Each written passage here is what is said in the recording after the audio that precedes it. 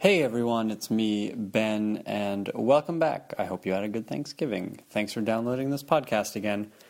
We are now releasing every episode on Tuesdays, so I don't know if you need to update something or what, but new episodes of this podcast will be coming out every Tuesday.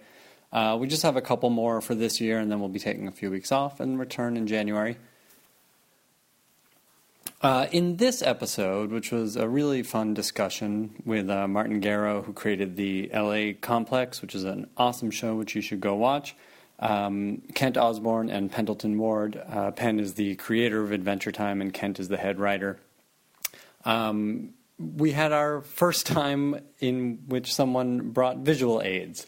Penn brought some really neat stuff, some kind of story-generating exercises that they do, which we showed, and which you can see on our new official Nerdist Writers Panel website, which is benblackerwrites.com.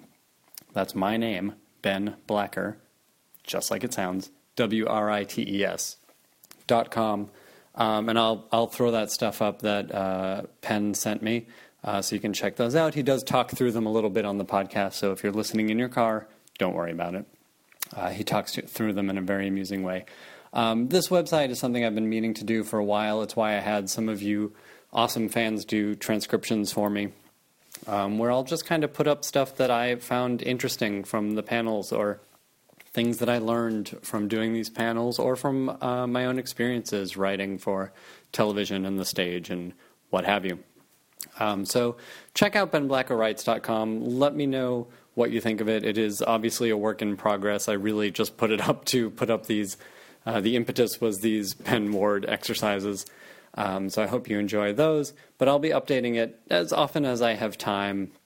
Now that Jane Espenson is not regularly updating her blog, which was an invaluable resource, maybe we can pick up the slack a little bit. So I hope you guys enjoy that.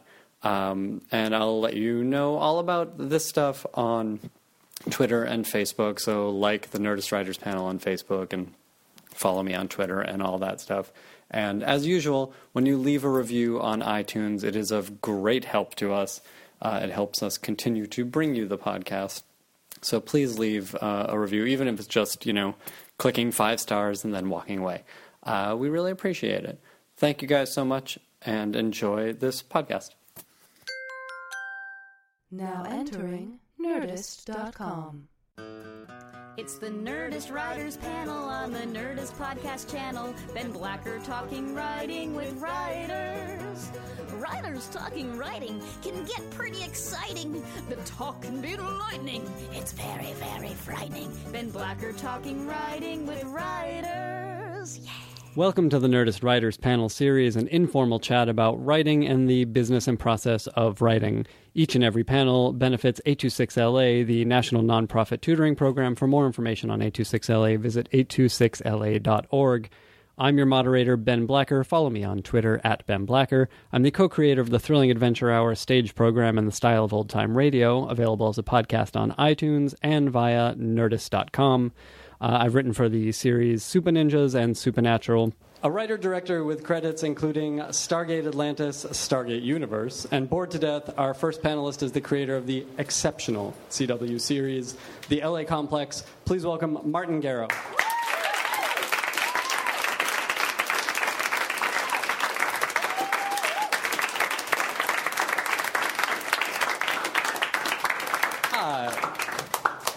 Thank you for being here. Thank you. Good to be here. An Emmy-nominated writer, storyboard artist, and performer. Our next panelist has worked on SpongeBob SquarePants, Camp Laszlo, Flapjack, and more. He is currently the head writer on Adventure Time. Please welcome Kent Osborne.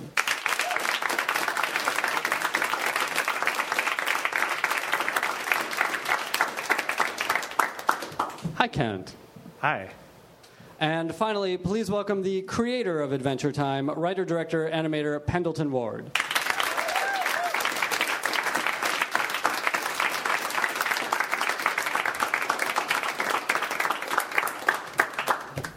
Hi, Penn. Hello.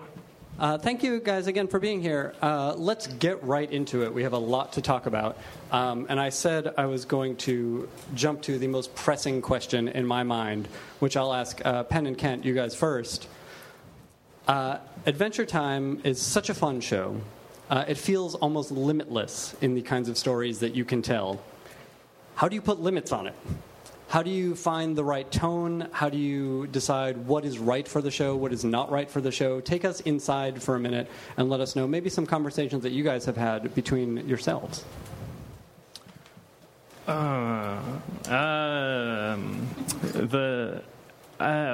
every episode,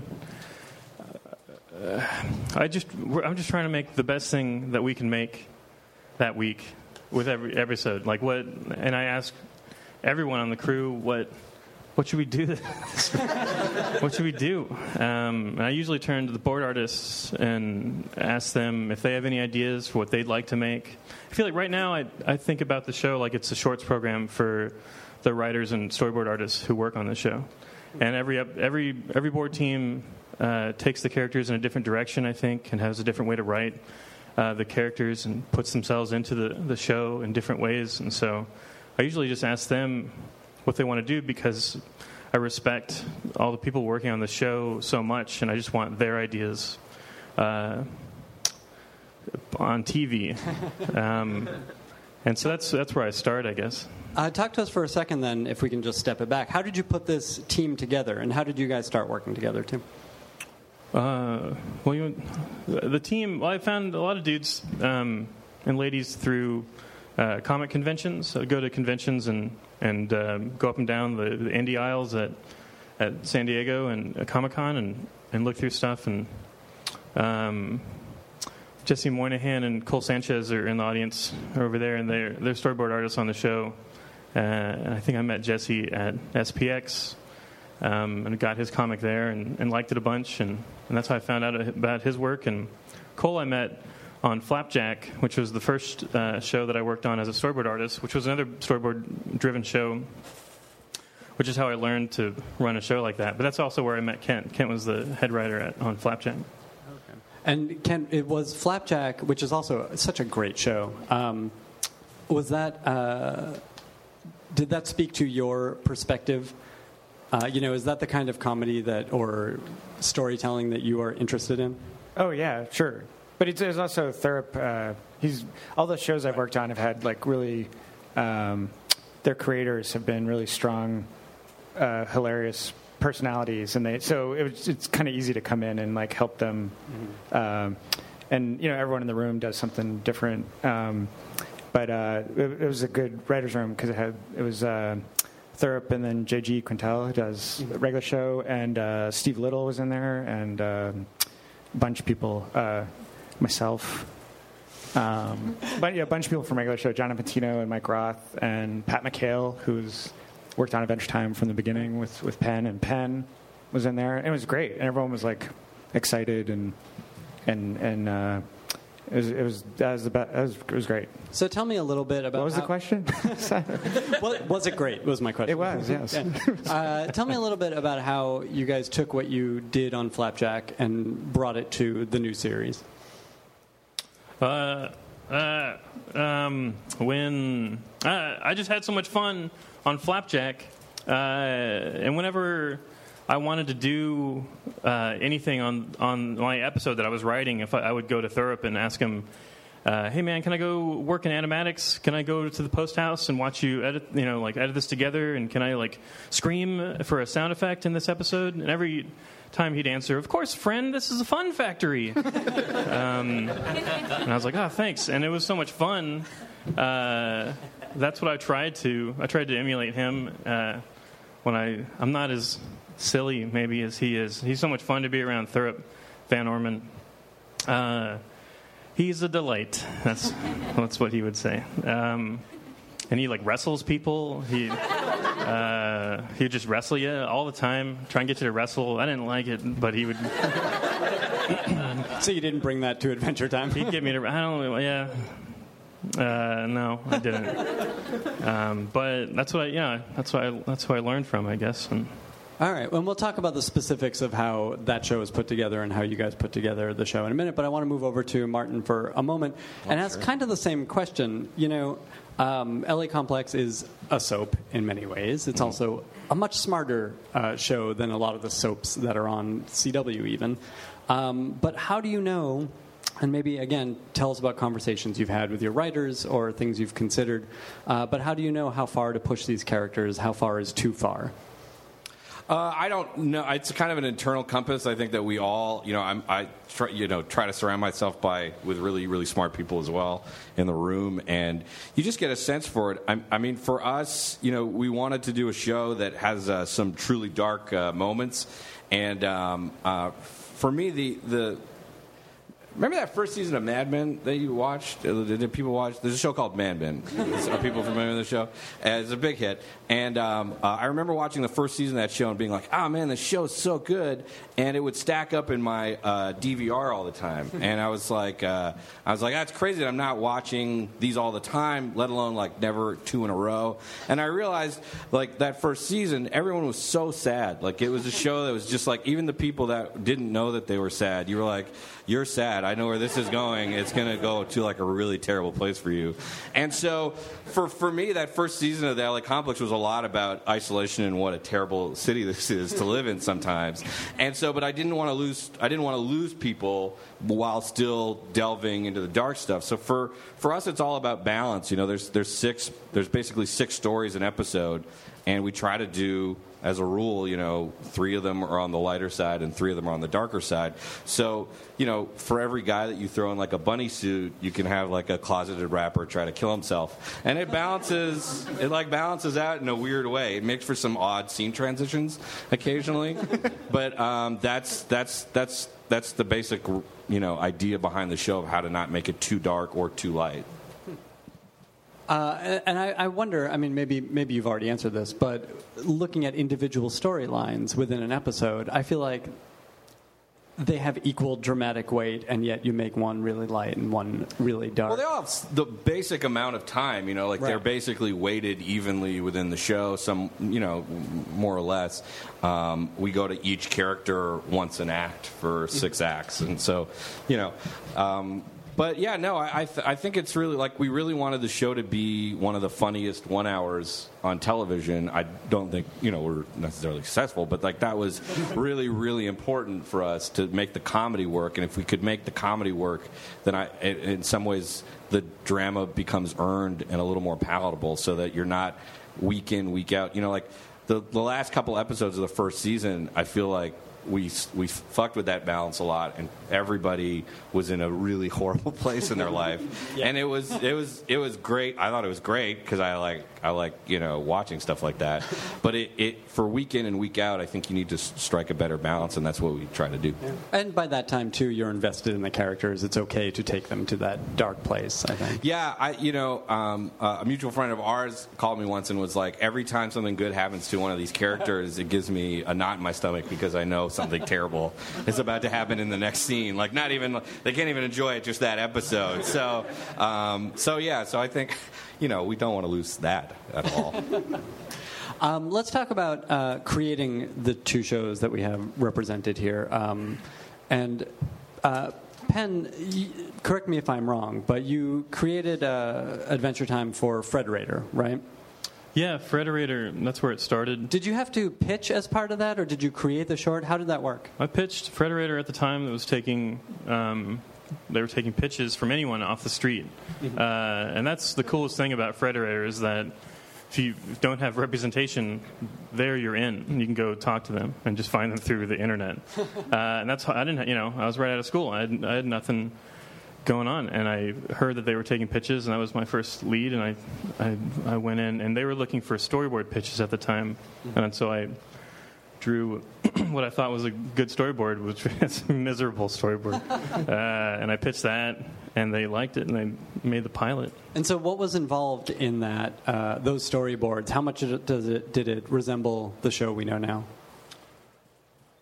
I don't know. I think it resembles fairly closely. I don't know. The characters look a little wonky and different. It was 6 years ago or so that I did that. My drawings have gotten better. What was the process like working with them? How did they hold your hand through the animation? Again, this is like you were the first time to do this. No, I didn't. I had questions, and they didn't know. They were just like, "Do it," and I was like, "Okay." What did you do? I sat there and drew like a comic, and I just drew out the comic, and I hired my roommates to do the backgrounds and color for it, and that was it. And then I don't know. I feel like that's it. That's wild. Was this a story that you already had in your head, or was this something you created for this pitch? I created it for the pitch. At the time, I just wanted to sell an idea, and I was like, "That's what I'm going to do." And so I just would schedule pitches without ideas, and then that would be my deadline to crunch like an idea together for the pitch. And I would stay. I remember a lot of like passing out and like drawing like lines, letting my pen like fall on the paper and like go for a little bit, and waking up and be like, ugh, and I have to like redo that. Just a lot of crunching at the last minute. That's how I get anything done. I think it's just very, very, very, very last minute. Really? That's the only way my body will do anything. You work for a big company now, though. Aren't they all over you about that? I have to tell production to lie to me when deadlines are, so that I can crunch like a week before they're due. And then they tell me, "Oh, I have time," and I'm such an idiot that fools me every time. Like I can set my clock early and believe it every time, even if I know that's like, no, I'm trying to trick myself. I'll still fall for it. Well, it's a bummer. It's a bummer. It works. You thought this panel was last week, actually. Yeah, I did. Yeah. It's a true story. I'm not making a joke. Thank you for being here. Let me jump over to Martin and then back to Kent. Martin, tell us about pitching LA Complex. Well, it was super weird because I was doing Bored to Death at the time, and it was kind of between seasons, and I was looking to do something in Canada. I'm Canadian, because I had signed this like exclusive deal with HBO, but Canada was outside of that, so I was looking to do something just with Bored to Death gave you about 3 or 4 months off, and you know, I like working. And you found the loophole. Yeah, and I was like, oh, I can do something. And my agent kept saying, you should meet with these Degrassi guys. These Degrassi guys are awesome. And I was like, I bet they're super awesome, but like, what am I going to do with the Degrassi guys? And he was like, just take the meeting.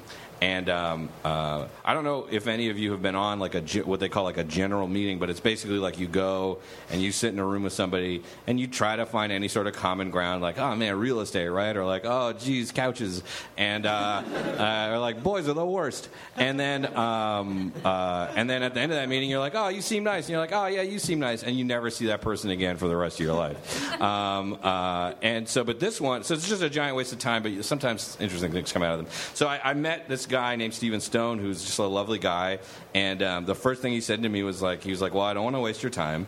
And I was like, wow, that's what all this is really, is us wasting each other's time, and like we get to feel like we're productive today and go home and get back to video games. And then he was like, listen, we did this thing called Degrassi Goes to Hollywood, and it looks like it was entirely shot in L.A. So the kind of lead guy at CTV, which is Canada's largest kind of network, they want to do a show about Canadians in Los Angeles. Is that something you'd want to do? And I was like, I'm sorry, wait, what's going on? Are you like, they were basically offering me, to come in and do this. I'd already been, all the development had been greenlit and all that stuff.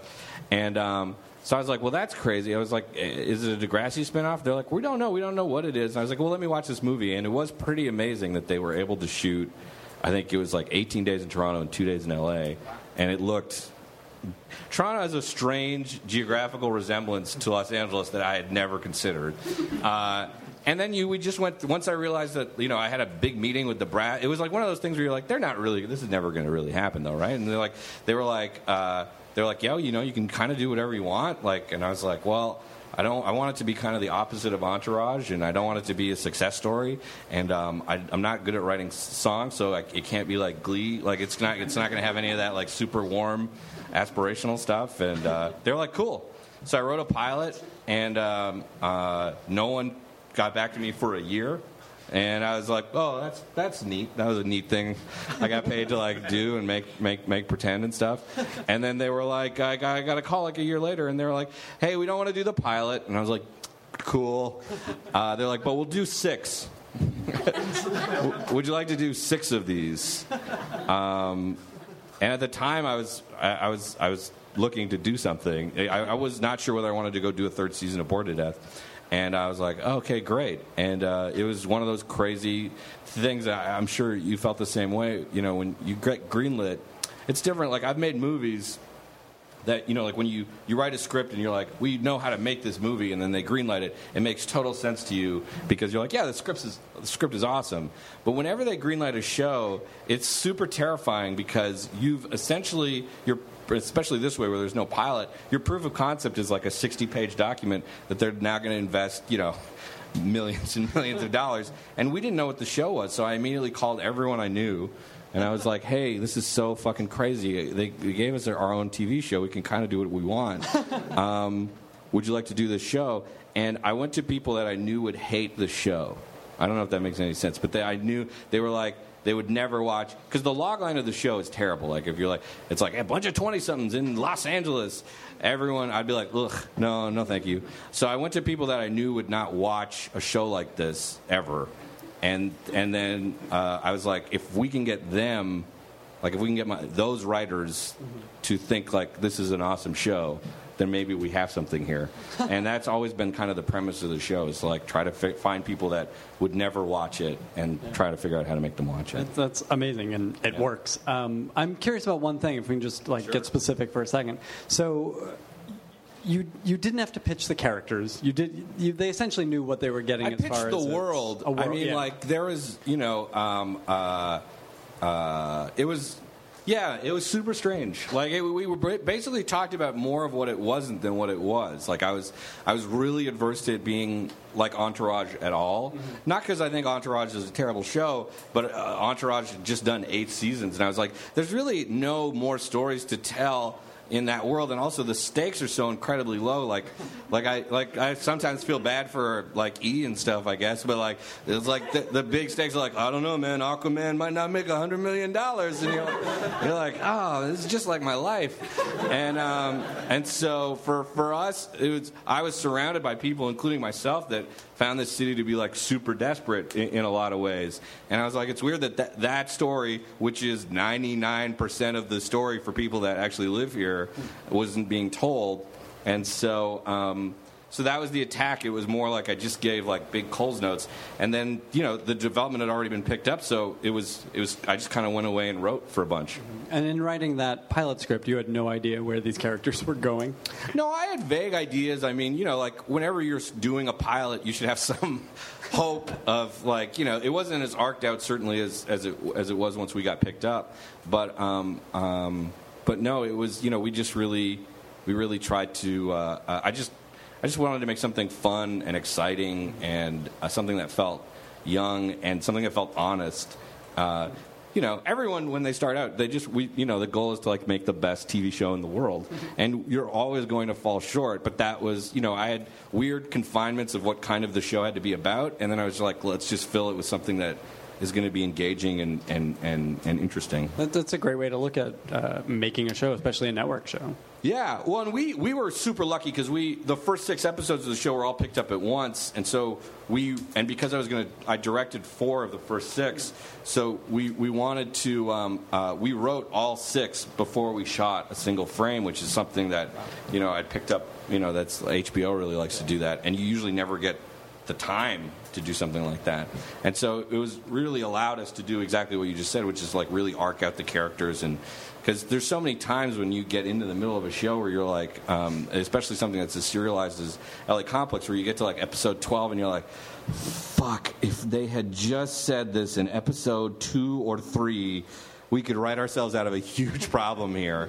And so, you know, we try to write as much as humanly possible in advance. So, yeah. Cool. Kent, I want to step back into a couple of the past shows that you worked on. And Sure. We just want to know about how these shows were put together and maybe what the rooms, or at least the process, was like if there weren't rooms. Specifically, SpongeBob and Camp Lazlo. Well, SpongeBob, I actually knew people that worked on the show, and so I was brought in season 2 as to interview to be a writer, and I didn't get it.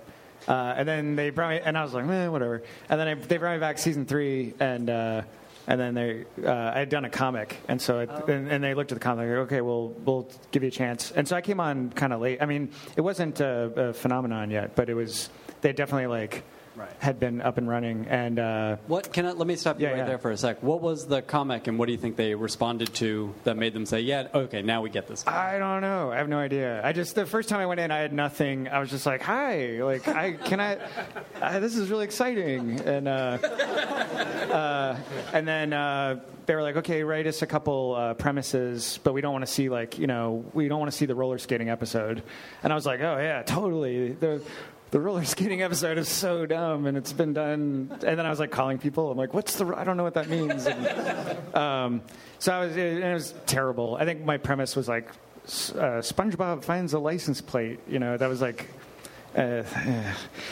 so, and then I think the guy, maybe the person they hired, I don't know what happened to them, but they were looking for someone else the next season. And I think that so when I went in again, I think I maybe was less nervous or whatever. But the comic was just about roommates, and it was dumb. I was just a fan of comics, and but I was like, hey, look at this comic. Look what I've been doing in my free time.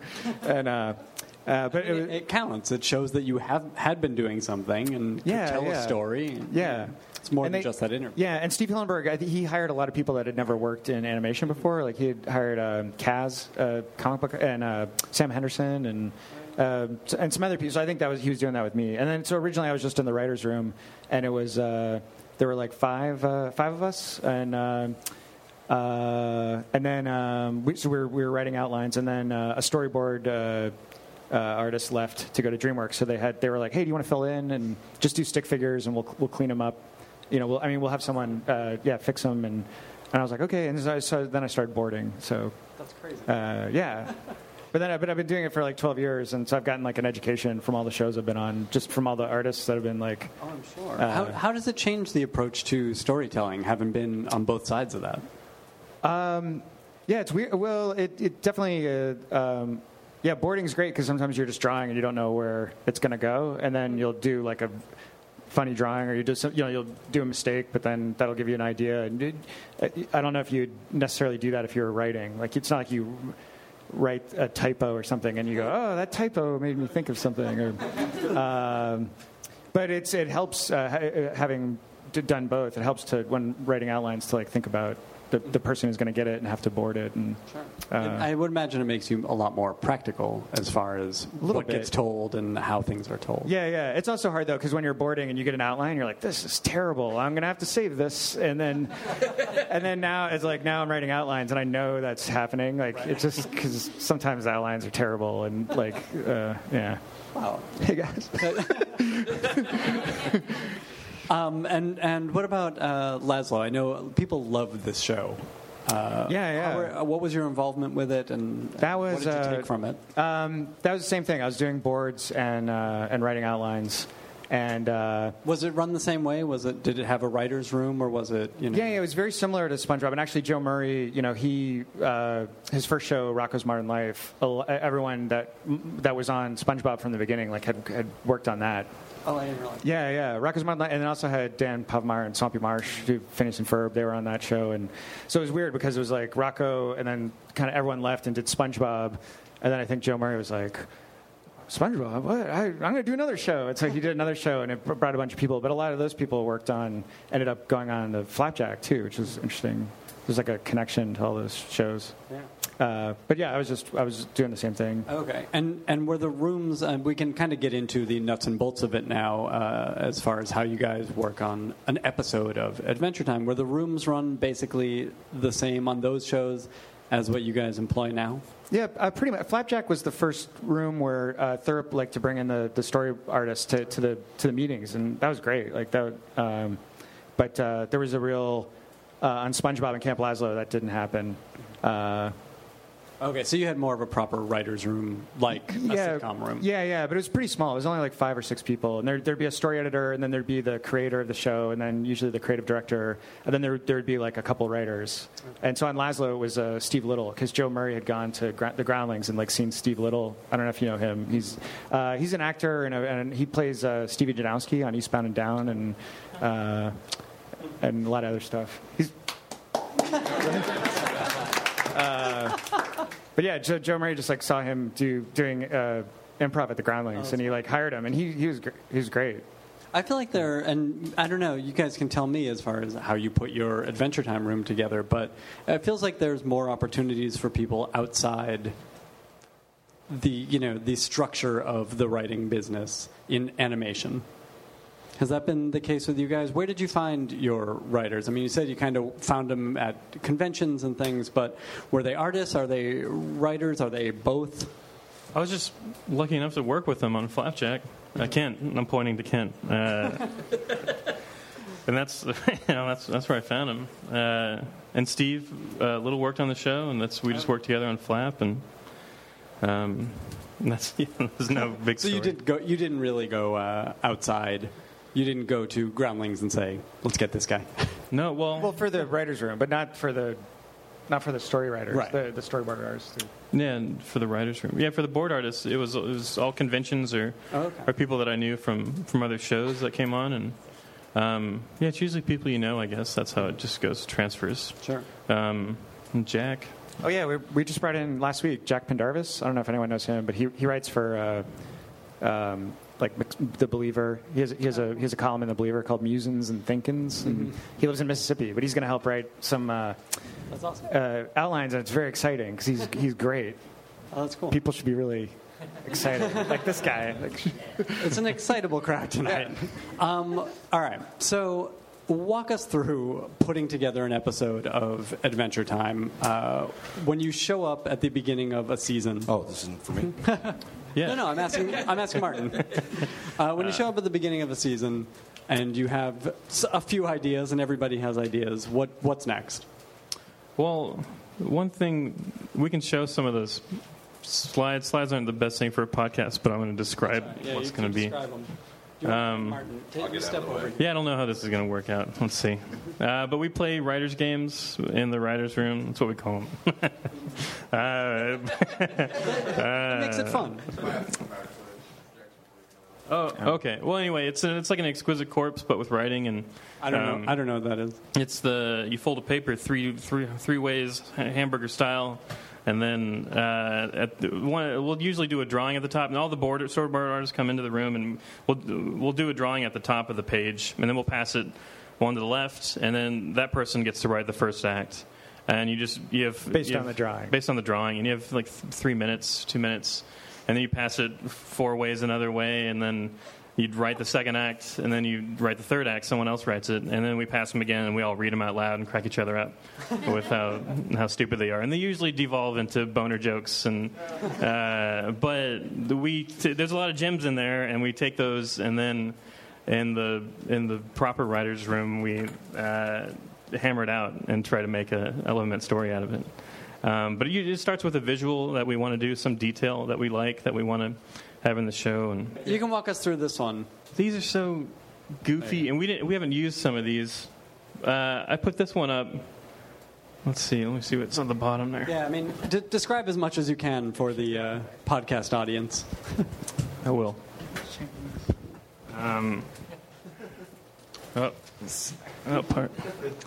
This one, I like this drawing. It's really cute. There's a little bug sitting on a field of grass next to a forest.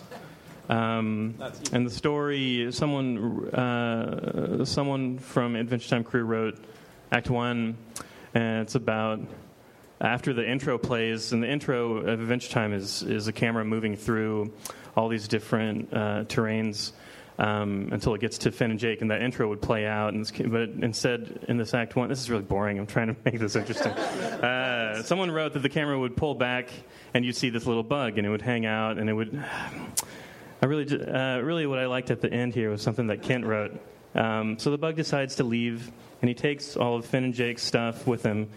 He leaves a note that says, I couldn't remember what was mine and what was yours, so I took everything. Here's a check in case I grabbed some of your stuff. The check is for $32.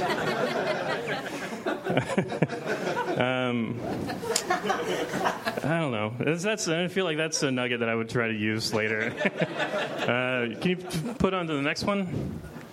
A lot of these have bad language, so I'm going to try to... We're an explicit podcast. Skip over So what's the... This is the drawing at the top is Jake, and he's holding up a camera, and he's saying, hey, hey, and Finn's looking at him. And so one person wrote, Jake wants to take glamour shots of his face and body to give to Rainicorn because he wants her to never not think about how beautiful he is. Finn thinks that sucks, but says he'll take the photos because they're buds. Someone else wrote, the camera turns out to be magical, and when Rainey gets the photos, the Jakes and them come alive and start messing with her, and she likes it. And then someone else wrote, Jake has to watch Lady get messed with multiples of Jakes. He is so sad until he takes pics of Lady, and then they come alive, and then they all mess with each other. The end. You can go to the next one. When was that one from? Do you remember? Was it from this past season? We did it last year. And did that one, has that turned into anything? A lot of these are scrapped. We've got so many of these. We do these until we're all exhausted. Here, let's see. The image here is of Finn and Jake peering out from behind a tree to see different Finn and Jake doppelgangers named Finn and Fake. Finn and Jake discover Finn and Fake. Someone wrote, they're doppelgangers. They see them stealing all their friends and going on their adventures, but they don't care. They could use a break. I wrote this part. It's my chicken scratch. Fake and Finn start sleeping in Finn's bed and walking behind them 1 inch behind. Finn and Fake are consuming Finn and Jake's space energy. So Finn starts to do uncomfortable stuff, like take showers and do hard yoga positions. This weirds the imposters out, and they split. That doesn't work, it says at the end. That doesn't work. I love the picture of him standing 1 inch behind him, though. There's a lot of drawings. I think that we figure stuff out. This is a tangent, but maybe it's good because I remember in the beginning I thought it was going to be a script-driven show, so I could control everything. I wanted to write everything and be as in control of the humor as much as I could. And I sat down to write my first script. I'd only had a year's experience of being a storyboard/writer on Flapjack, which is a storyboard-driven show. And I sat down to write my first script on Adventure Time, and I wrote, Finn and Jake make funny faces at each other. And I was like, this sucks. This is not funny. I need to draw what those faces are, and I need to time it out so that it feels fun. So it's funny, and this is not going to work. And then I scrapped the whole idea and just went storyboard driven, which is way better for me. But yeah, I couldn't figure it out. I think maybe now I could have a better time figuring out how to describe what's funny about their faces or something in a script, but in the beginning I couldn't. Is that the last one? No, there's a bunch. I can stop. Let's do a couple more as long as we're all standing. This one's just Finn and Jake find a gun. I can go to the next one. This one's Bubblegum has a horse body, and Marceline's looking at her. And it says, Marceline is so bored at her house, she never visits anyone or has anyone over. She's watching the paint dry, and she's like, all that. She's going on a pranking spree. She puts horse steroids in Bubblegum's water. And then they kick each other a bunch. It gets nasty towards the end, I think. And you can do the next one. This is an example of one that I was so bored with that I just ruined it at the end. That's my handwriting. And it was just Ice King's in a boat. He looks really sad. His house melted, and so there's water everywhere. Fish comes up, something happens, and then I was so bored with this that I wrote Ice King poops everywhere. At the end, I wrote ellipses, well, ellipses, Ice King, ellipses, he, ellipses, he poops everywhere. At the end, that's how these usually go. That's funny. We can stop there. Yeah, we can. That's good for now. Can we put these up on the website or something? Nah. No? Maybe. If we block out that stuff. Yeah. I'm just thinking about CN. It's not for children. For the execs, they don't want that stuff. Let's talk for a sec about characters and writing. You guys both have shows. You all have shows that have these really strong, specific characters, and they had them right off the bat. Martin, let's start with you. In creating some of these characters, if you think there's one that's a good example of how to create a strong character. But other than that, what do you respond to in a character? What were you trying to do in creating some of these characters who could have very easily been, just kind of tossed off shadows? Poetic. Toss off shadows.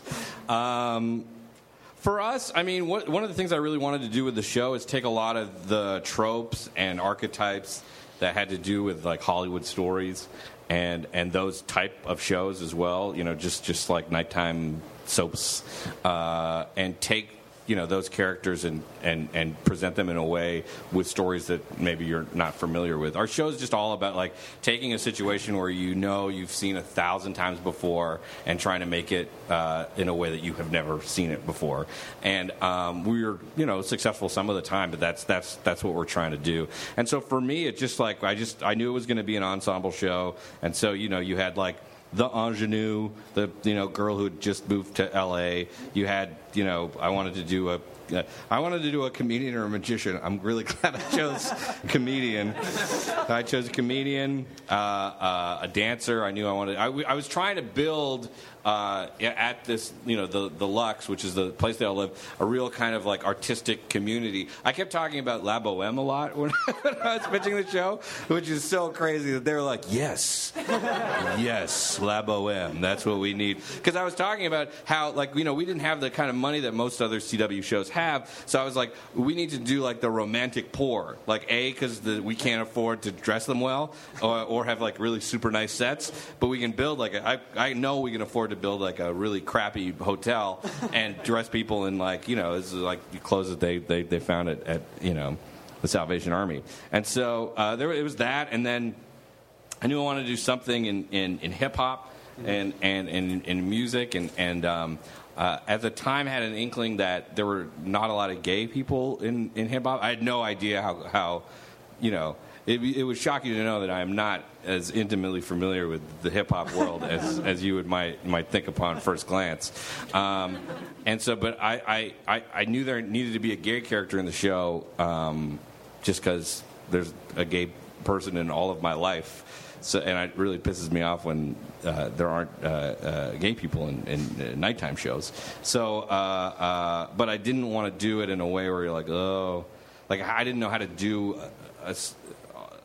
a lot of the tropes with having like a closeted character are just so done to death that it's not worth doing anymore.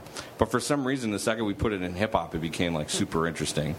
And then I wanted somebody that had a modicum of success on the show to show how that can also not be fun, and in fact how that isolates you further from that community that you had when you weren't making any money. And then I wanted somebody just to represent me, kind of. I was 30 at the time, 31, 32 at the time when I started writing or creating the show. And it was written almost exclusively about like young 21, 22-year-olds, and I found them exhausting. And I was like, I need that voice in the show. So I put a 30-year-old who was kind of like considered a has-been, and her time had passed. She was 30. It was never going to happen for her. And so it was just like we started with those, and those are all like, if I told you, and for those of you that haven't seen the show, I'm sure I couldn't have bored you more with how straightforward and archetypal those characters are. But then the job of the writing is to then kind of make it, how do we make this interesting? Like, how do we make it feel fresh? And we just went from there. And I was incredibly thankful to. I hired a lot of people that had never written television before, a lot of playwrights and people that had I just thought were really funny, and it was a fresh way to do it. A, because we had no money, so they didn't have outlandish fees that were already established, and B, it was like the thing that I bring to the table is I watch an enormous amount of television. I've had the great fortune to produce and write a lot of television, so I know how that, like, I can think structurally very well about how to piece these shows together and how it would usually go. And so it was great to, I at least try to surround myself with the antithesis of myself in a lot of ways, where it's people that have the same tastes, but they have nowhere near, we have very different experiences. So they filled out the characters in a really beautiful way and keep the show super interesting. Nice. Kent and Penn, talk to me about not just creating the characters of Adventure Time, but writing them. Kent, is there a character that you respond to in particular, and why? Yeah, I think. I like Ice King, I'm glad you mentioned him. Yeah, but I also think it's because Tom Kenny's so good at that when you're writing, it's kind of easy because you just think of his voice, and sometimes you'll write a line, you hear him say it, and you're like, oh yeah, that'll be funny, or. So it kind of feels like cheating. It's not real. But he is such a strange and, complicated and sort of pathetic character. Yeah. What about it? What about him do you respond to, and, what do you find funny about him? I guess because he lives alone and he's got pets, and the first board I ever did, and I remember being like nervous pitching, and and there's like a gag where he like checks his cell phone to see if anyone called him, and then after you were like, oh, that's good, and I was like, that's good. What was good about it? Because I said that's good. And that was the person who said it. Yeah, sorry, I was pointing at Penn. Yeah. What was good about it was that his pants were on the floor, and he was looking for his phone, and he found them in his pants that were on the floor, and I liked that detail because it felt real. It felt, and then I said that's good. But we're inside now, you guys. This is what it's like. But I was like, awesome! Like I can do that. Like I'll just go around my apartment and write whatever's going on. And I mean, it's funny. I mean, for all of the crazy, outlandish, fun storylines you have going on, it is these little character moments that I think really make the show. And that's a great example. Penn, in creating, let's talk about the lead characters. I hate to say, where do you get your ideas? But where did they come from? What of you is in them, maybe, or what is it about them that you respond to? I think Finn was me in junior high school. I wanted to save the world. I had a fantasy where I was standing in front of a league of beautiful Greenpeace women volunteers, and I was like, we're gonna do it, and they're like, yeah, follow me, and then we run into a city and flip cars, and but now I'm much more the Ice King character, I think, which is I'm so happy being the Ice King character. I was telling Kent, on the way here, I'm not happy unless I'm I can't relax unless I'm in a hole, a covered up, there's a dark hole, and then I can I can be alone in my room with the room closed and the air conditioner on. I can just be relax on that. Ice King. I don't know. It's all us. It's everyone writes them differently. I think everyone puts themselves or sees themselves in the characters, and everyone takes them in different directions. Jesse never lets anyone cry when he's writing because he's a robot. Cole makes him cry a bunch. He's a big baby. Should we check with you guys? Yeah. Come here. Tell me about these characters and. I could talk about the argument I had with Rebecca. Don't touch my microphone. Sorry. about crying on the show. About making the Ice King cry. We were pitching a thing, and I might not tell this story right, but it turned into an hour or 2 hour long argument about. She was like, "Why don't you give the audience something like let him see that he feels this thing and really hit it home." And I was like, I won't do it. I won't let him. I don't know. I was like, I forget why. I forget why. Why was that?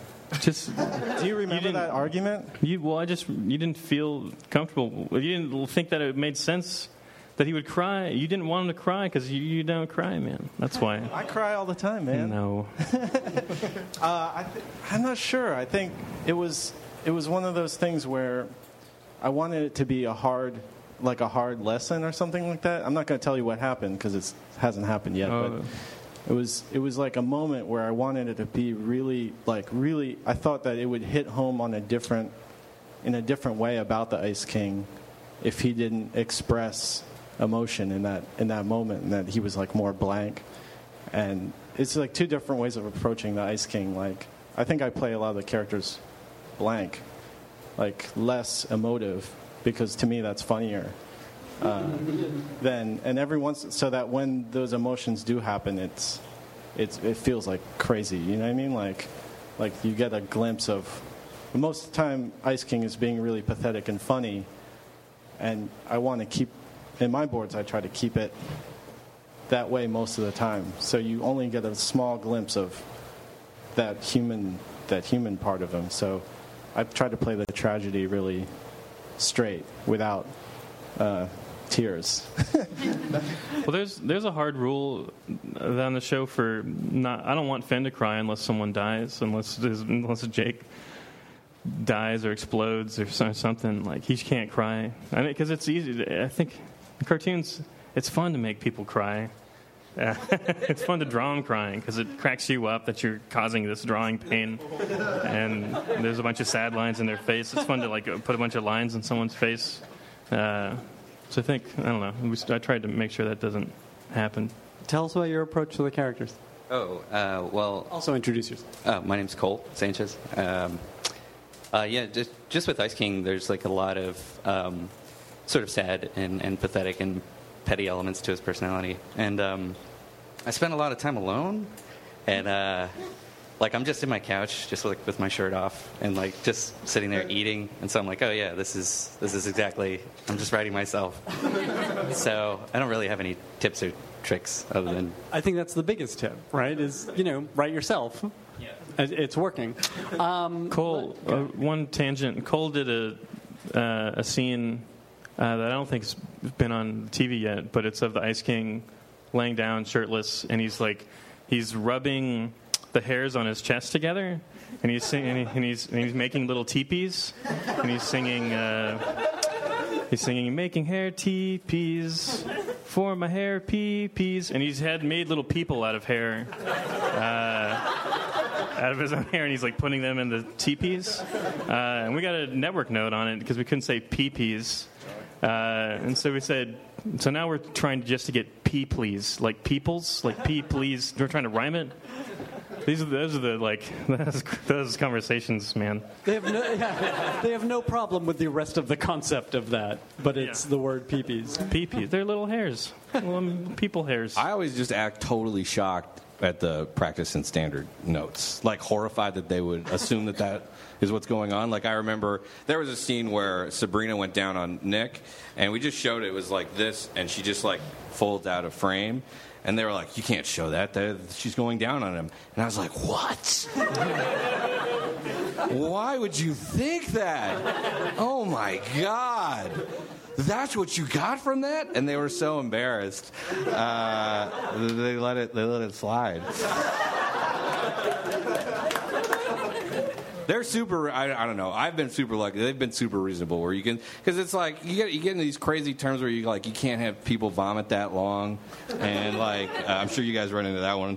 And it's a weird thing too because this is it goes I don't have an opinion about it one way or the other, but you can really do anything violent as much as you want. But the second there's something remotely sexual on the show that is deems to cross the line, it's crazy how many alarm bells go off. But they've shown me the letters. We did this one threesome scene. Yeah.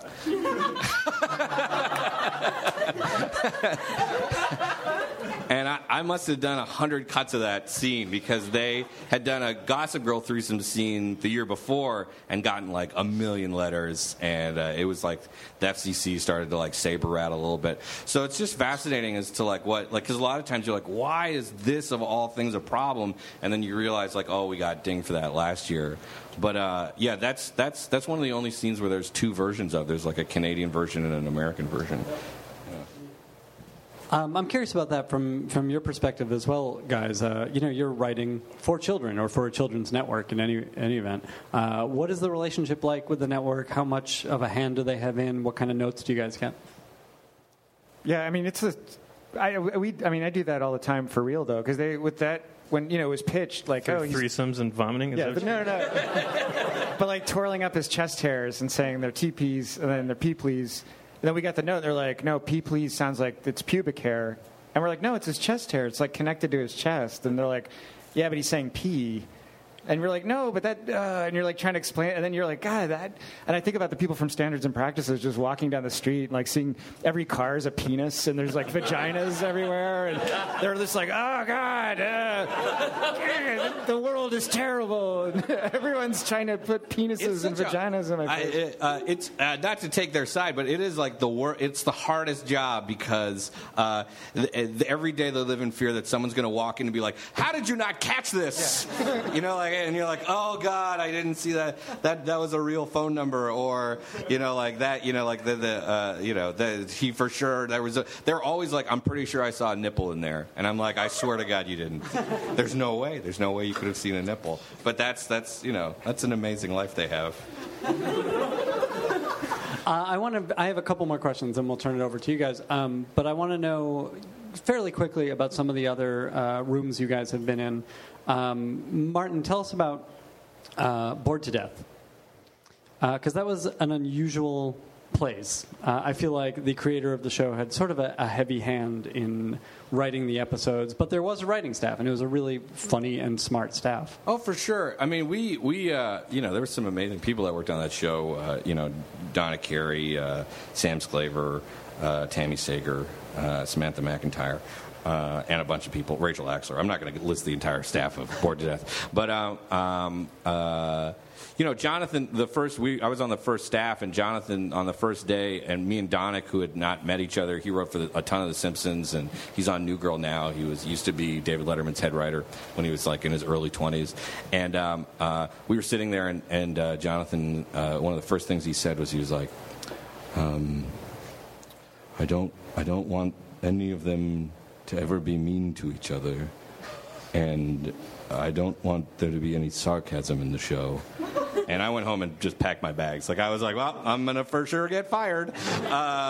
And he had such a real beautiful vision of what he wanted the show to be. It's a real shame that show got canceled, because I feel like we really figured it out how to do it in the third season. It took a couple seasons to really fine tune how to translate his voice to television, which is what our job was. He was a novelist, and we were people that had made a lot of TV, and it was our job to kind of try to help him, make a TV show. But yeah, I mean, that brainstorming for that show was some of the most fun I've ever had, because it was very similar. We would, we wouldn't do it as structured as that, but not that was super structured, but it was that we would just sit around and for a few weeks just talk about the craziest things that had been going on in our lives. Jonathan would always win, and so that would make it into the TV show the most.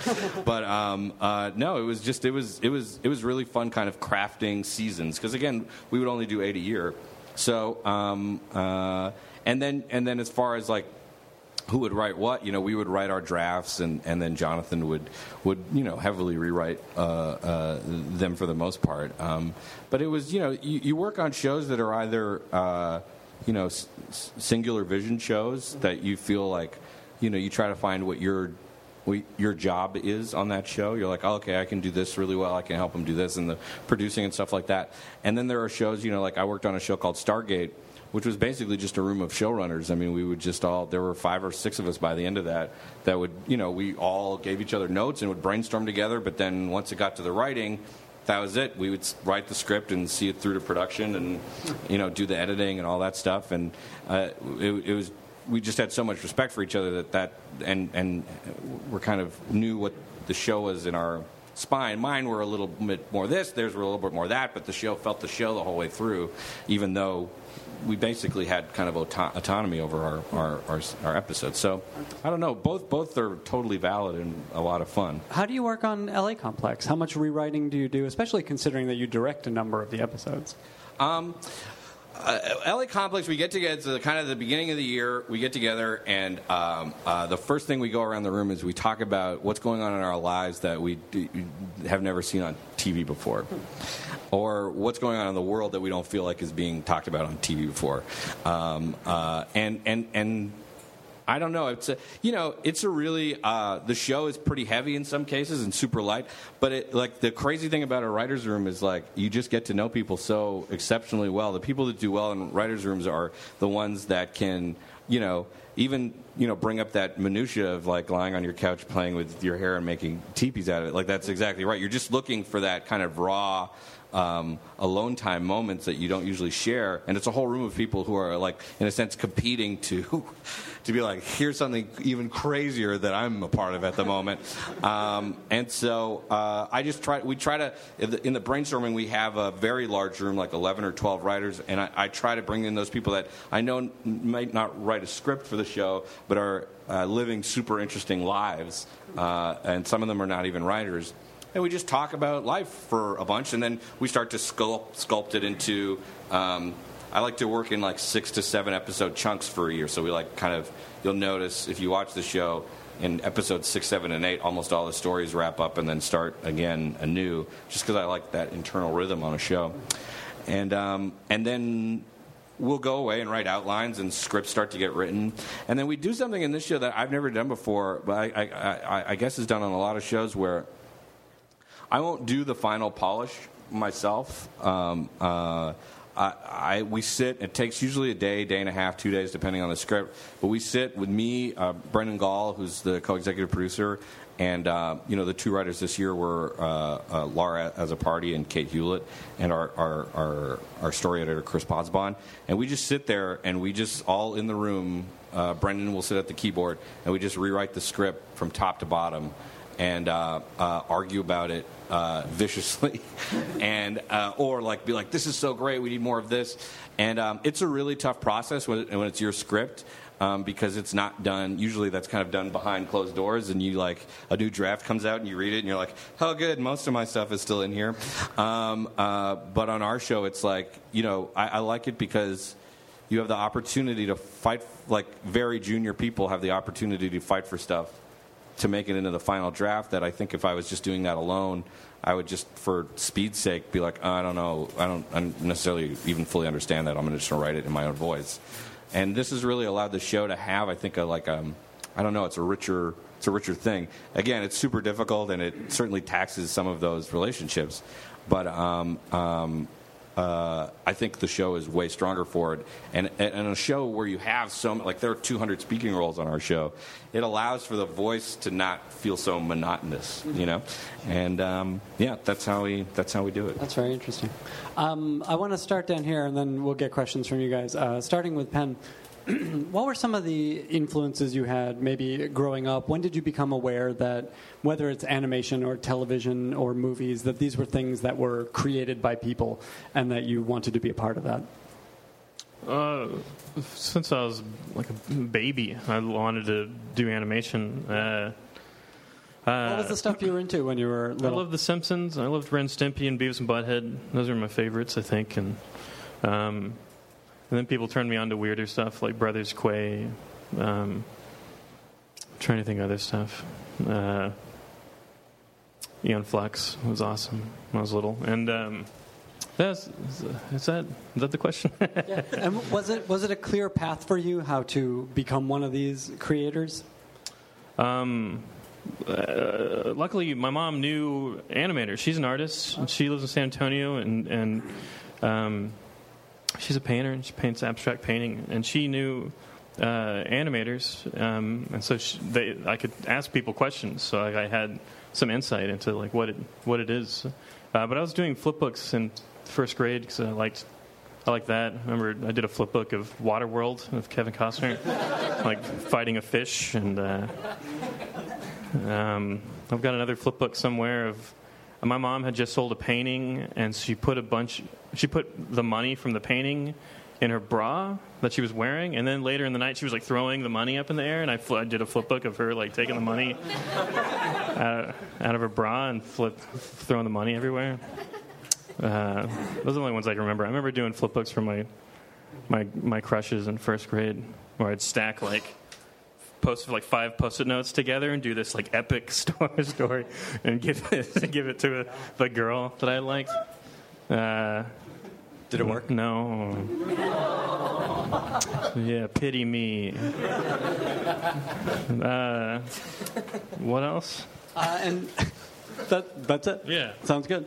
Kent, what was the stuff that you were into growing up that made you want to do what you do? I think when I was really young, I liked watching sitcoms, and when I couldn't stay up past 8, but the reruns that were rerun, like Get Smart, I'd watch, and What's Happening was on every day for some reason. Yeah, I grew up in Vermont, but What's Happening was on like twice a day, and so I've seen every episode like 10. They're the only black people you ever saw. Yeah. But I was like, this show's great, and then I realized I was like, it's just like Happy Days. Like there's 3 friends, and like Raj and Richie both want to be a writer, and they both have a younger sister, and then they both have a diner. Anyways, and then and Happy Days and like Mork and Mindy. I just love sitcoms. And then I like Steve Martin, like his comedy albums. I had a lot of those, and Weird Al I liked a lot. I remember I transcribed, I like played it on a cassette player and like would pause and like write all the lyrics out, and then I would go to my dad sold cars, and I'd go to his. He had a copy machine, so I'd make copies, and then I'd go to school, and I'd be like, "You have to read the words. You can't just, this is really funny. You're missing out." And like, I mean, even then you had an awareness that this is the thing that's written, this is the thing that's created. Yeah, I was like, look what he's doing. He's using this word instead of that word. I used to do that with Calvin and Hobbes. I would like cut them all out and like put them on long sheets, and I get my dad to photocopy them and then redistribute them against Universal's rights, I'm sure. Just to school friends, because I was like, you can know, and people are not reading these enough. And I would be devastated that I would just see them around the school all the time. I'd be like, no one gets it. These are really good. Remember, I traced over a Calvin and Hobbes strip with my own original character, Little Frankenstein. And I showed it to my mom. And I was like, look what I did. And she was like, you copied this from Calvin and Hobbes. And I was like, and I don't think I said anything. I was just like, she caught my lie. I'm gonna try. I don't know what I think. I was just like still too young to not even react to that, and I just walked away and like pretended that it never happened. I made a stop motion animation based on the Calvin and Hobbes strip, and then tried to sell it when I was 14 to like our local cable access thing, and they're like, "You can't. We'd get totally sued if you did this." And I was like, "How right? Somebody else owns this." Yeah.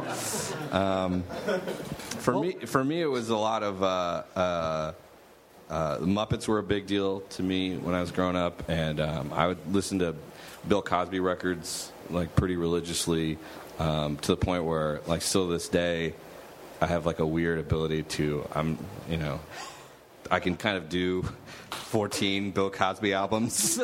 Here we go. Nope, not gonna do it. But like to wrestle with my brother, whom I slept with, is like I think one of the greatest crowning achievements of storytelling ever, and it's just so perfect and amazing. And nope, and download it on iTunes.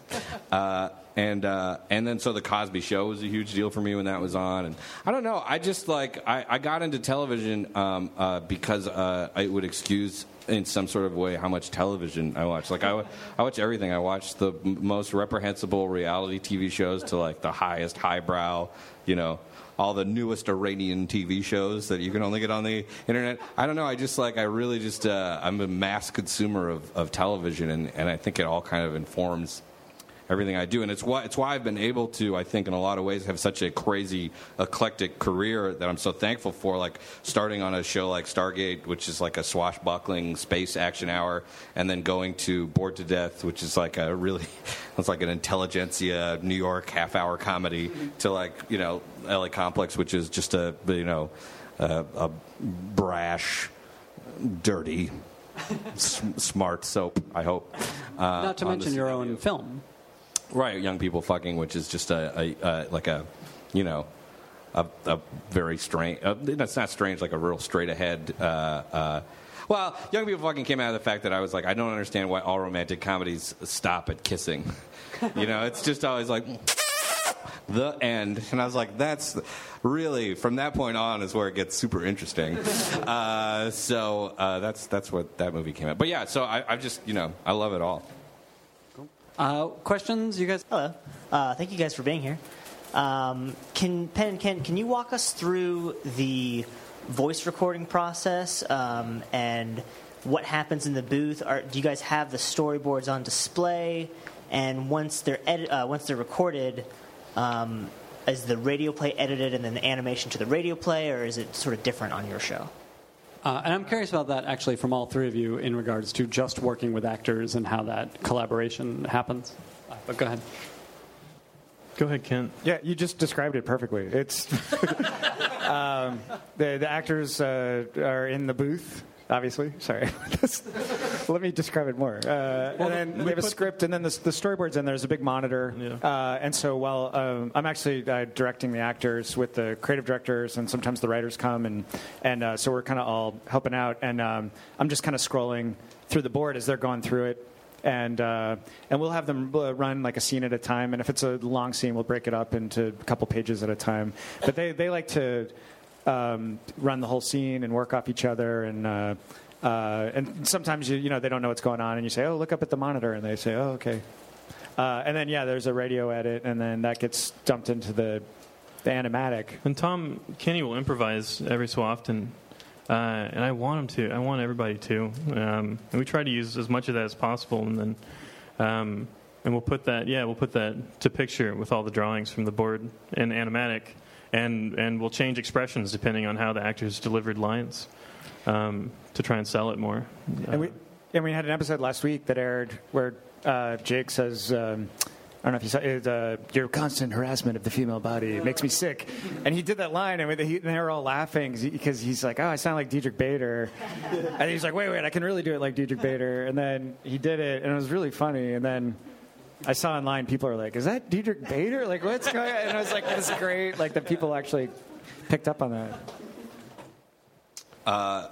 As far as what we do, I mean, like for me, it's all about performance. Everything we do is getting, engaging and humorous and real performances. So we spend a lot of time on the scripts, but we have this kind of policy where we'll do a couple of takes on script and then go off book for a little bit, and then kind of regather ourselves and maybe like take some of that improv. Because the problem with the way that we shoot the show is that we don't always have the benefit of covering everybody at the same time.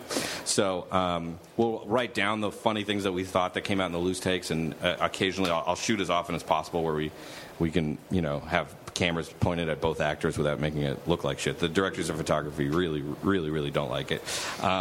And then we have the final piece of the writing is our extraordinary editorial team who kind of sift through all of it and present new versions of the scene for you, led by an extraordinary guy named Mike Banas, who I've worked with for, a decade now. So that's how we do it. Yeah. In a recent episode of Adventure Time, you guys divulged more information about some of the origin stories between Marceline and Ice King. Yeah. And what I was wondering is, how far back do you guys think about the origin stories for your characters, especially from the first season to now? Do you build them outward from, do you think about further into the origin story later on in the series, or did you kind of have some of that planned from the beginning? And I would ask that question to Martin as well. Yeah. Well, it's hard to say because a lot of it is thought of from episode to episode. We always move from episode to episode. It's hard to think very far in advance, but we always have a loose idea of things. So nothing's planned out from the beginning, I don't think. I couldn't. It's impossible. But we always have loose ideas, and then we hammer those out when we get closer to that episode. And that relationship, I think, is primarily due to Rebecca Sugar's interest, and she's a storyboard artist and writer on this show, and in those characters and making things incredibly sentimental and writing those really heartfelt songs. I listen to her songs in the animatic stage, and it sucks because I start choking up. I just start crying. I'm crying by myself in a room, and I'm pissed at her for making me so sad by myself, like while I'm at work. But because they're beautiful songs and they really, really tug your heartstrings. I'm rambling. What?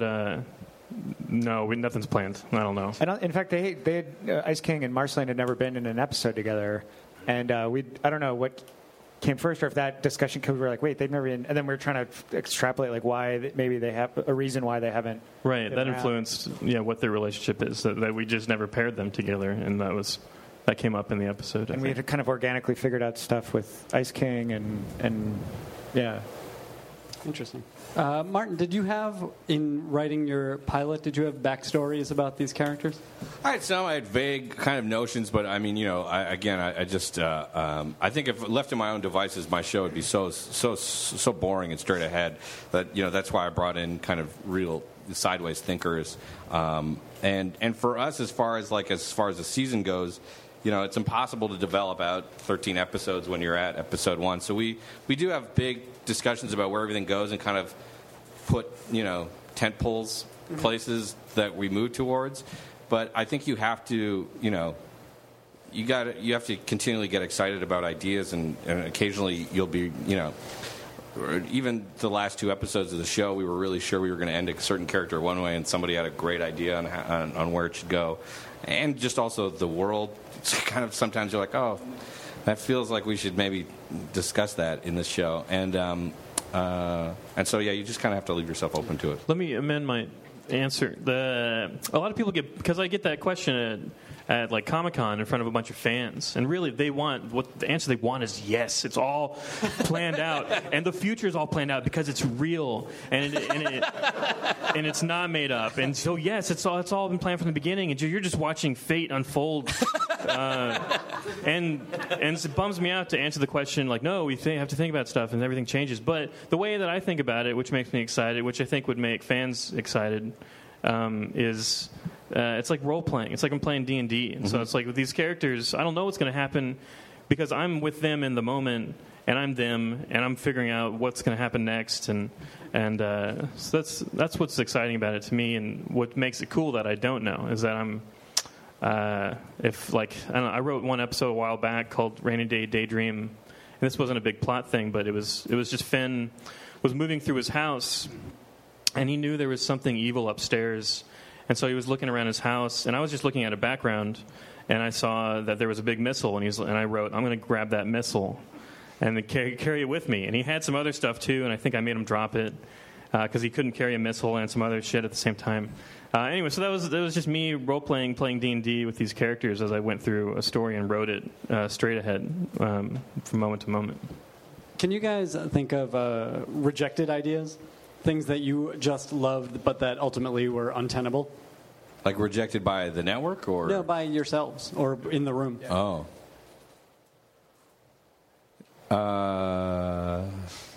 No, I mean, the great thing about being a showrunner is, like, all of the ideas I like are in the show.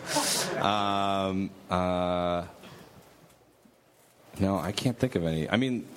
Or things that just were unworkable considering the stories you were telling?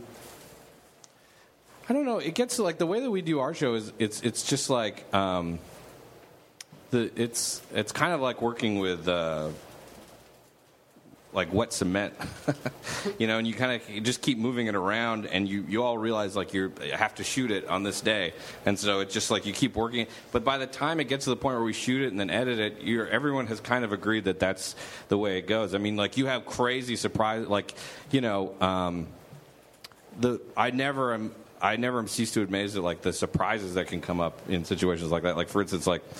This is a weird panel. This is very similar shows but very different shows. But like when Connor and his sister kissed, like that was something that we did not prepare for at all. And we were like kind of stuck at the end of the episode. And this guy Chris Osborne was like, what if she kissed him in like a real romantic way? And I was like, oh, that's so great. Because I saw this crazy documentary where like that siblings that have been separated sometimes feel like this really strong sexual connection, and it's so weird. And I was like, that's great. And but that's not something we had ever talked about when kind of arcing these like stories, and it really took it in a real crazy direction. But you just have to kind of follow it. And as far as like the bad ideas, I don't know. I can't think of anything that was like.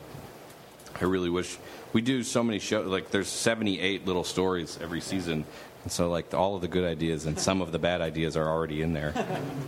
What about you guys? I've got one story that I keep trying to tool into something that's appropriate for children's television that I can't figure out. It was. I was pitching a pilot. I pitched this idea to Cartoon Network, and they bought it right before they picked up Adventure Time. It was for a pilot called Richard and His Flying Disc.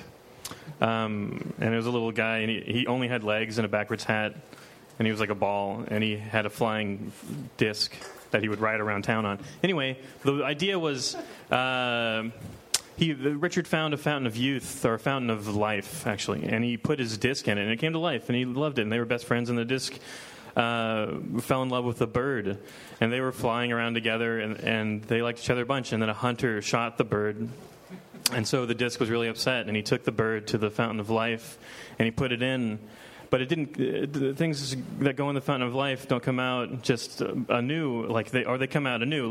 Like the bird was just a corpse with a face on its tummy, and he was like, "Hello, where am I? I'm alive now, and I don't understand everything." And the disc was like, "Oh," and also there's like a time limit on the fountain, and so the disc was like horribly upset, and then it like and went back to being a disc, and Richard like took it and went away on his anyway. So I've been trying to figure out how to do that, but it's not. There's too much death in it, and it's too dark, so I can't figure out how to. I've tried to lighten it up.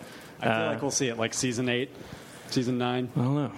You'll see it on my YouTube channel as a Flash cartoon. Okay, a couple more questions. I was wondering if you had any minor characters that are just your favorite or you love, or then also if there's any minor characters that are really annoying but are on the show that you still have to deal with that everybody else loves.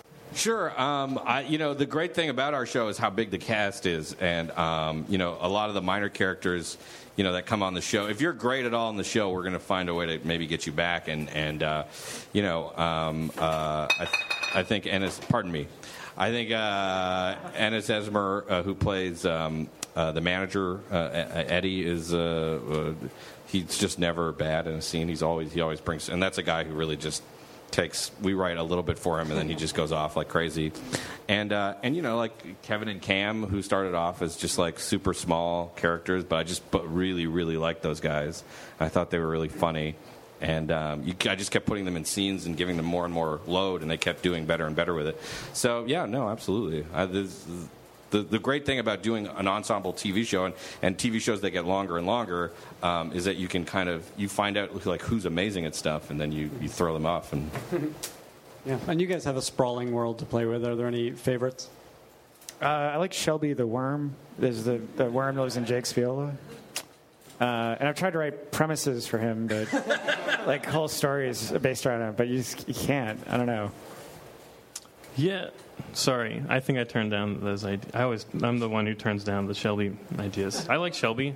We keep working with it. I don't know. Tiffany was one character that I never wanted back, but that's coming back, and in like a really cool way. And now I'm excited. And it was because I don't know. Did you want Tiffany, Jesse?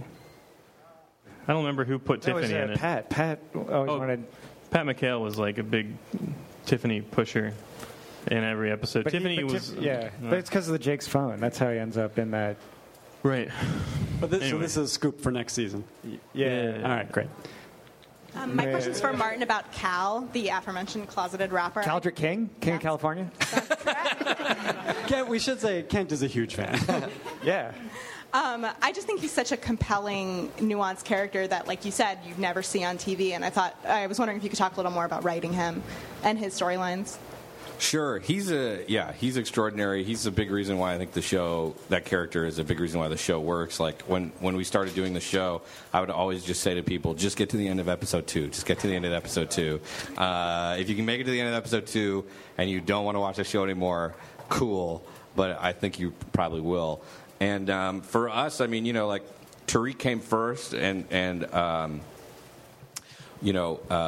was again like a closeted hip hop intern who was gay, and then we were like, well, who do we pair him up with? And I had this I don't know who's, I'll say it's mine because it was terrible, but there was a terrible idea in the Bible that was just like he was working with like a Britney Spears type girl who like really came on to him, and I was like, this is all terrible. And I was like, what are we going to do with this guy? Like, who's the most interesting person to put with him? And Aaron Abrams, who is a genius who works on the show, he was like, we should put him with like DMX or like somebody really serious and scary. And that story just kind of came together. By the way, the character's not based on DMX at all. But it was just what's fascinating to me is like when we were writing it, it allowed us to do kind of a very simple love story that just felt new, regardless of how tropey the situations you put them in. Like that whole bed and breakfast sequence, in episode 4. Like it's crazy. Like if that was any other character, you'd be like, ugh. But for some reason, it feels so vital and fresh when it's those two guys. And it was exceptionally difficult to find those two actors. I've never encountered something like this where we were pretty explicit in the sides what was going to be required of them, and 50% of the people just didn't show up for auditions. Like we were just sitting there waiting for people to come in, and that's when I knew I was like, oh, this is we really need to do this. And Andre is straight, and I think plays that character with such immense courage, and what is so beautiful about it is like those moments of like real intimacy that he plays. And I'm not talking about the like tear off your hey, what's up, tear off your like shirt, sexy moments, but I mean like those like really like the very gentle moments he plays, which are really beautiful, and I just don't think are on TV, especially with two black actors. It's been an evolution, and then finding Andre was how that guy wasn't an enormous star before we found him, I have no idea. He's a very handsome gentleman, is incredibly funny, and at the end, like there's a lot of things in the show where you're like, I don't know, hope that works. Where we never had him sing or rap or anything before because we were like, well, we need to find someone who acts first, and then if he can't do that, whatever. And then Andre, we hired a hip hop producer, and Aaron, who's real versed in hip hop, wrote the song Hard Times, and we got into the studio, and Andre was like, I've written all my own lyrics if that's okay. We're like, tell you what, why don't we do ours first, and we'll just have them, and then you do yours. And his blew away. I mean, like, he's just a naturally gifted writer as well. So he writes all his own lyrics. And all of the music we've done on the show. Like, it's crazy that our show can do hip-hop real good. And a lot of that is Andre. But it's a story that, anyway, I've gone on too much. But, yeah, does that answer your question? Yeah. Stand up. Hello. For the LA Complex, you mentioned looking for writers who wouldn't have watched the show. Adventure Time fans span quite a large age spectrum. When you write, do you guys keep an imagined viewer in mind? No, we don't. We just write it for ourselves to try and make ourselves laugh. I think when ideas come up that I think will appeal to me when I was 12, I recognize them. I'm like, oh, man, I'm going to laugh at that when I was 12. But it's never, I don't think, intentional. I think we just try to entertain ourselves and try to write the best thing that we can think of. Yeah, the same. It was like, it's endlessly embarrassing to me when I do press, when I started doing press for the show, and they were like, what's the demo? And I was like, oh, man, I don't know. What's the demo of our network? It's that. You just have to do something that is for you all. I mean, If you're not into it, it's impossible for me to sit there and be like, what would like a 13-year-old girl really like in this scene? I don't know. Which is maybe why we're one of the lowest rated shows in the history of television. But apparently there's only a very few amount of me's out there. But yeah, for us, yeah, it's the same thing. We just want to make a show for us. My question is about Fiona and Cake. When you first decided to do an episode about them, did you think they were going to take off the way they did and become as popular with the fan community as they are now? And taking that into consideration, how often do you think they're going to show up in the future? I would broaden that a little bit. I mean, please do answer that. But how aware are all of you about the fan communities? We're pretty aware, I think. We read the internet, and I see them all the time in person at conventions. And I talk to everybody. But, you never know when anything's going to take off. You just do stuff because it's fun. And Natasha Allegri designed those characters, the Fiona and Cake characters. And I was like, oh, that's awesome, let's just do it. And then we did it. And there's an episode coming up. I don't know if we can talk about it or what. I think, wait. We can cut it out if you want. Wait, can we talk about it? I don't think they're... I think they left. They're gone. All right, well then... The Cartoon Network. You absolutely no, can because talk they said about we it. could say that Donald Glover was... Yeah. Right. Yeah, that's been released. Donald Glover's the Marceline gender-bent counterpart, Marshall Lee. And he's so phenomenal. And there's a song in it, and he sings it and raps, and it's so good. He's super funny. Yeah. That's really exciting. This is kind of a personal request, and I'm sorry for putting you on the spot. A little bit of can we hear a little bit of Lumpy Space Princess? Yeah, I heard you. Oh my God! Yes, this is the Lumpy Space Princess, and I can't act without yelling. That's how I talk. I have to do really emotional stuff with her, and I can't be. It's hard to act. That's it's hard. And most people think it's like, oh, I could do that, and I try, man. But I can only get emotional if I'm screaming. That's how I cover up that I can't act, is by screaming as loud as I can. I think if you want to hear Crystal Guardian #4, I can. I was going to request. Do you mind? It sounded just like that, actually. I think forget it. Before we wrap up, what are you guys watching on television? What are you guys talking about in your rooms to each other? What's getting you excited to write more television? Starting with Penn and coming down this way. I like Bob's Burgers a lot. I like it so much that when I watch it the first time, I'm not even taking it in. I'm just I start choking because I like it so much. I'm just like, and then I can watch a rerun of it, and I'll be like, and I can like laugh at the jokes in it. And I went on like the Fox forums for it, and like yelled, like cursed at people and said, if you don't fucking like Bob's Burgers, you can go fucking rot in hell. And my posts didn't get put up. They were taken down. I'm so into it. That first season was great. It's so heartfelt. I really like it. I can't think of anything else. Yeah.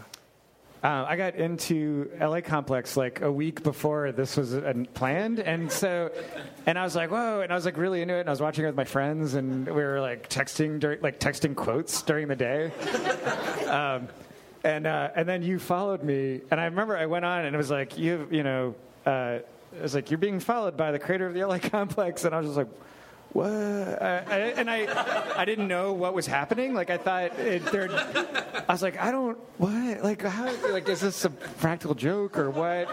Is it my friend created this account? Yeah. And then I went to your page and I was like, oh, we're doing a thing. But that really freaked me out. But and I also like Boardwalk Empire. I'm gonna go home and watch that tonight. That show's great. And then every Mad Men and Breaking Bad and. Yeah, the same. I mean, I love Adventure Time. I just spent most of the day catching up on season 4. It was, it's, I don't know. Anyway. He's not just saying that. I gave Martin 2 dates when he could come do this. Yeah. And I said, Penn and Kent are booked for this one, and someone else was booked for the other one. He was like, fuck that other guy. Yeah, Adventure Time. Sign me up. And, I just watched Homeland, which I think is really, deserves kind of all the hype I think it's getting. It's a really, really strong, super difficult show to do. And then, I think Survivor is really good. I was talking to somebody the other day. I was like, I can't believe this is like season 310 or whatever, Survivor. I don't understand how I'm so engaged in it continually. They are masters at like really, I don't know. People have figured out how to play Survivor, and then they've also figured out how to give me just enough information all the time where I'm always shocked at what happens. And, I think a lot can be gleaned from reality television, and I don't think it's like the enemy that a lot of other writers do. Because, it's written, by the way. It's fully produced and written, just like any other TV show is. And really? Yeah, absolutely. I mean, it's not... Jersey Shore? Yeah, it's written by the producers. I don't want to break it to you, but the Jersey Shore is not just like a closed circuit television feed to those people's lives. I know that it's like edited so that it looks.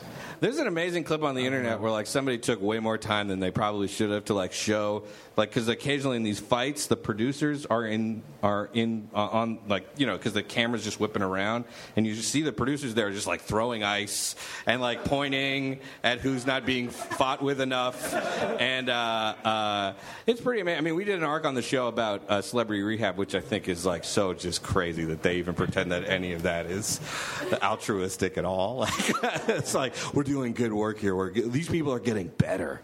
All of them are addicted to fame, so that's a crazy thing to put them on a TV show to cure them of their addictions. But I went off on a weird tangent. Anyway, Survivor's great, and then of course, like I think AMC is doing like truly kind of extraordinary stuff, and all of the Adult Swim stuff. I'm so glad that exists, even though I don't love it all universally. But it's just like it's really great to see super strange stuff find a home on television. And then I'm just getting caught up with Louis as well. I'm a voracious television watcher, but I think Louis is it really reminds me of the Cosby Show in a lot of ways, in that it's like if you watch early seasons of the Cosby Show, there's no plot. Like it's like the first act's about him making a sandwich, and the second act Theo has detention, and then the third act Rudy needs to learn how to share, and it all feels like a continuous television show, and you're like, this is great.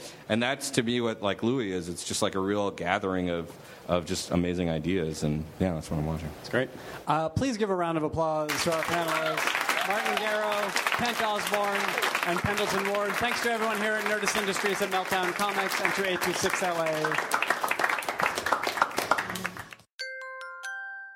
Now leaving Nerdist.com.